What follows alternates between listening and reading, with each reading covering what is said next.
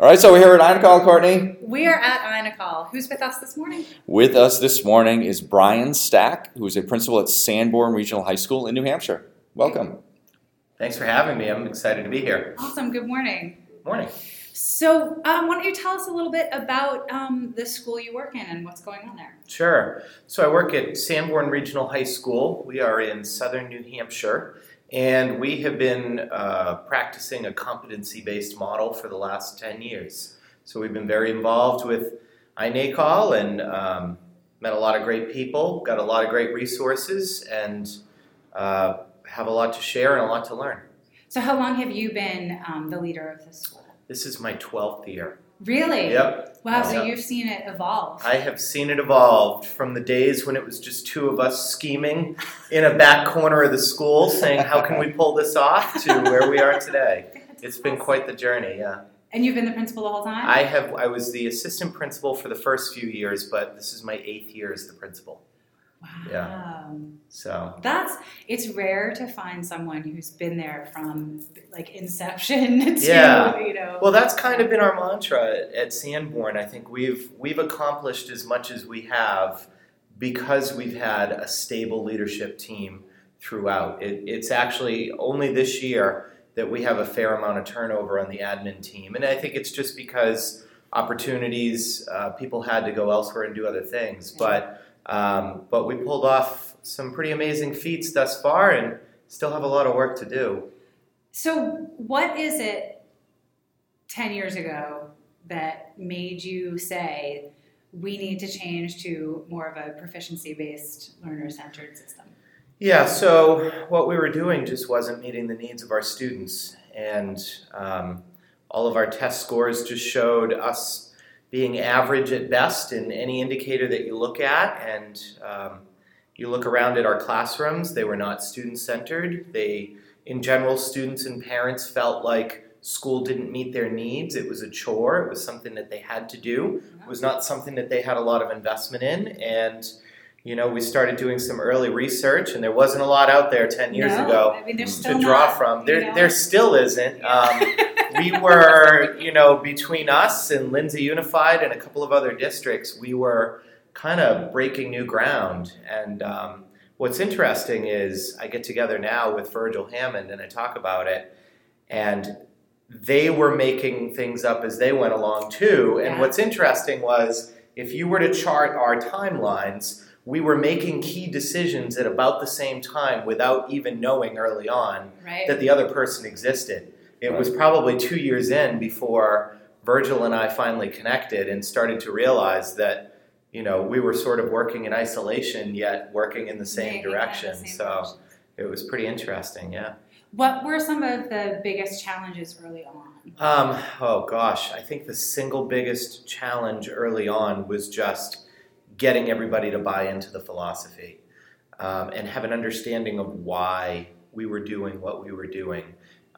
It's such a monumental philosophical shift to do the work, and we were very careful not to try to minimize it. I mean, we recognized that we had to go into this philosophy full speed ahead, and we needed everybody invested in it, in every aspect of it. We couldn't cherry pick which things we wanted to do and which things we wanted to keep in a traditional sense. So it was quite the journey. So what were some of the tips you could give people for how you got the buy-in? And I assume that it wasn't just staff buy-in, but also community buy-in? Yeah. So we did just a lot of communicating. So we were a pretty open book early on in our development. And if you go back and look at some of the early blog entries on Competency Works, you'll see a lot of blogs from myself and others at Sanborn just talking about some of the early struggles that we had. And we wrote those blogs initially for our own parents and community, but then it was very apparent that others in other parts of the country were learning from our struggles and successes too. So, but we were an open book. And I think that people recognized, even our parents recognized, that what we were trying to do was find a better education for kids. So we promised them out of the gate we weren't going to hurt your kids. We weren't going to harm them in some way. Right. That inherently, those first few years, your kids, we always got pushback from kids saying, we feel like guinea pigs. We feel like we're test cases. And we always try to assure them, maybe that's true, but you're still getting at a bare minimum more than you would have gotten had we not done any of this work at all. Right. So, and I think we just kind of stayed the course. So we pushed through when the going got tough, and the parents would rise up, and there was that one day where they were banging on my office door to talk about class rank and why we had done away with class rank. Yep. And so you just have to stay the course through that, and you have to recognize that you've got the back of your superintendent, you've got the back of your school board, which we had at the time. Nice. And we quickly aligned ourselves with other schools that we could find in our state and outside of our state that were doing some of the same work, and just kept pushing through, and now here we are today. We're not done. It's not to say Right. that what we've done is perfect by any means. We have a lot of work to do still, but I don't get the calls from parents. I don't get the students questioning the philosophy anymore. Right. If anything, what I get are people that will call me and they're concerned because individual teacher X is not doing what they should do to stay true to the philosophy. Yep. So What a difference. which is a big shift. That's nice. It's Yeah. a big shift, yeah. So when you started, for the staff, was it did they all buy in right at the beginning, or most of them anyway? You never get really all of them. Yeah, you never, and we never intended to get all of them. So we purposely, so our model was a K through 12 push, but within that K through 12 push, every school kind of took different things at the forefront at the beginning. We all took different things that we wanted to focus on first to get some of those early successes. So in my building, we were also developing a 9th grade and a 10th grade small learning community model. So we actually piloted a lot of things in that 9th grade model, especially that became whole school in year 2 and year 3. So that gave us the ability for folks to have time to kind of develop that buy-in. Because my 9th grade team at the time, they were all go-getters, they were early adopters, they were willing to do just about anything, and we threw some pretty crazy things at them, and they just did it, and they loved it, and a lot of them are still with us because that experience changed their professional life. Right. And they're so committed to the work. The 9th grade team probably continues to be the strongest team in my school as a result, even though almost all of the players are different from who was on that original team. It's that institutional knowledge that stuck with the team, and that culture that they built up That's great. kind of stayed. Yeah, it was pretty cool. That's fascinating. It was a neat story. So I'm curious if you could describe the learner population in your district. yeah. I think that's something people are going to wonder about. Sure. So, we're a suburban school district about an hour north of Boston. We have about 30% of our students are on some kind of an IEP, another 10 or 15% on a 504 plan. Very little minority, very little English language learner population. Yeah. So, and about 30% or so on free and reduced lunch. Yeah. So it's an interesting mix in the community. We have a lot of first-time college-bound students, so that's a really big deal for us. That is a big deal. Yeah, it really is. So most of our parents grew up in the area. There's not a lot of industry in our community, so a lot own their own businesses, plumbing and heating and different things like that. So, our goal is to really try to help meet the needs of our kids and whatever their aspirations are so that they can be successful in life, whether it's going to be going into the family business or whether it's going to be being the first one to go off to college, whatever that looks like. We send about 80% or so of our students to a 2 or 4 year school, and of that about 93% return. Outstanding. Too. Yeah, So that's really good. That's we're pretty proud of that. Yeah, it should be. Yeah, It should yeah, be. we definitely are. That sounds like a fantastic. so excited to hear about is that you're, it's a case of a public school, a K-12 public school that's having this success and has stuck with it and can say, 10 years in, this is where we are. And and it's been pretty amazing. So, coming to the symposium this year, this is my third year back, and I'm excited. It's my third year presenting.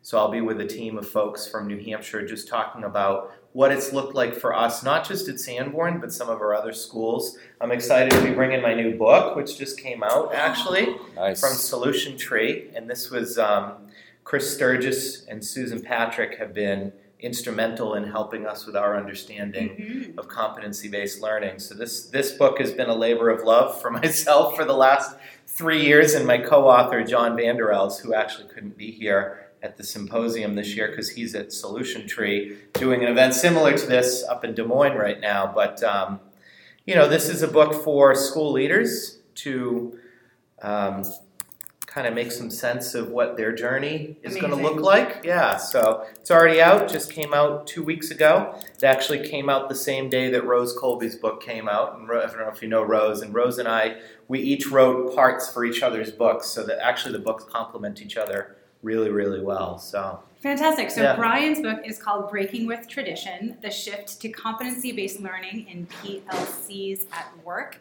We'll put a link to it in the show notes. We will put a link in the show notes. And what is your colleague's book's name? Rose Colby's book, let's see, is called The Architecture, Competency-Based Education, an Architecture for School Reform? Something to that effect? Something to that effect. Now, the subtitle, there it is right there. I can see it from the title. A New Architecture for K-12 Schooling, Competency-Based Education. Yep. Perfect. So, nice. That's so exciting. Congratulations on your book. And it sounds like, so what do you see in the future for your school district? Like, what are the things you're excited about, and what are the things that you're kind of excited in the other way about to take on as a challenge? Yeah. Well, I mean, every year we have a fair amount of turnover just with staff and students. So maintaining our model and maintaining our focus is always a number one goal every year. I think that for us in our work, one of the things that we haven't really dived deep into has been the move when ready piece. So for us, that actually is going to be the biggest, I don't want to say challenge, because we know what we need to do, but it's going to be the biggest project over the next 3 years for us. And that work's already started. So, right. Yeah. Have you found that we talk about it as readiness levels, or learners working at their readiness levels. And so if you're in X grade but you're ready for Y work, you move on. You don't just stay there because you're in that social group.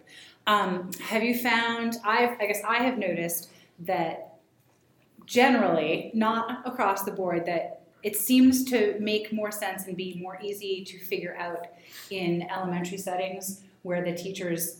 So I'm curious what steps you've taken at the secondary level to try to make, or you're still just thinking about it? Well, I agree with you, number one. So New Hampshire is part of a pilot called NG Squared, which is No Grades, No Grades, and we're actually one of the schools that's a part of that. So for the elementary level, that works great, because they're able to cluster kids regardless of what their grade level is. At the secondary level, it's definitely more of a struggle. So it would be very easy for us to develop a move when ready system that's completely an online class, but that's not what we're trying to do. So we certainly have online class options. We have extended learning opportunity options. So that's New Hampshire's way to capture learning that happens outside of the classroom walls, right? So those are easy ways to have move when ready systems. What we're doing now is we're trying to dial back into some of our more traditional curriculums. So like right now we have our math program. We're working on rebuilding that as a move when ready option. So right now we have a cohort of 9th grade students taking our integrated Math 1 class as a move when ready class. And there's it's a blended learning model essentially. So the kids have some opportunities to do some playlists, and they pull together with the teacher based when they get to a certain point, and the teacher does some performance tasks with them. There's some instruction, either enrichment or intervention, interwoven into that. I mean, there's a tremendous amount of professional development that has to happen for teachers to be successful in Agreed. that model. Mhm. Because if you don't do that, like I said, what you get is an online class, which is not Right, what we're no, looking no, for. that's not- Right. And it's not what kids are looking for. You know, I mean, if we have that and the kids say, Mr. Stack, if I wanted to take an online class, I would have done it at VLAX, which is the online school that we have in New Hampshire that we partner with. It's actually right down the street from us, and kids can take an online class Right. if that's what they want to do. You know, so I just foresee that model getting bigger, and us really, I think for us, the key is going to be making better use of time during the school day Right. and how we use time and cluster kids to work collaboratively based on where they are, right? So that's going to be, I think, the way that secondary schools are going to get there. Right now, we have a 45-minute, it's called focused learning time, but it's a flexible learning period built into the day where kids get some choice and voice into where they want to go and what they want to work on, and teachers can tag students to work on different projects. We've been doing that for, I think, 4 years now. Now, next year, we're talking about doubling that time and actually having 2 periods in the day that are flexible. So, you know, I would foresee a few years from now, most of our day might be in that kind of a model. So I think that's where the evolution is probably going to come from, because that's the variable right there, is how you use time. Right. As soon as you schedule students into a class You're with done. 30 other students, Right. right, with one teacher for a certain period of time, you've sort of eliminated a lot of your move when ready pieces, Yeah, because you it's have. going to be difficult for one teacher to manage that in a classroom. At least that's my perception. I would much prefer to see teachers doing this in teams so that they can cluster kids and regroup kids Right. as they need to give them what they need for instruction. Mhm. So it's definitely, it's going to be a work in progress. And again, there aren't a lot of models out there for what it looks like. So yet again, we're kind of... A lot of it will be following you. Well, we'll check in. We'll I call suppose back and say, "How's it maybe going?" that'll end up being book number 2. There you I go. don't know. That's I don't know. right. Rehauling high school. Right, maybe. Absolutely. Absolutely. Well, excellent. This was very nice, Brian. Great. Well, we got to ask him. the We question. always do. I'll let you do it the first time. Okay, so we talk about personalized learning a lot, Yeah. and so one of the things we ask all of our guests is, what is your biggest doo-doo of personalized learning? Well, my biggest, just start. Just get started. You know, I often feel like I run into people that they overthink it, overplan it, and Yep. they're a little gun shy to pull the trigger. And I say, don't wait. You know, just get started somewhere. Anything that you can do in this area is going to be inherently better for your students and better for your teachers, and it will grow. So just get started. With that, thank you very much. Thank you. It was wonderful to talk with you today. Great to talk to you as well.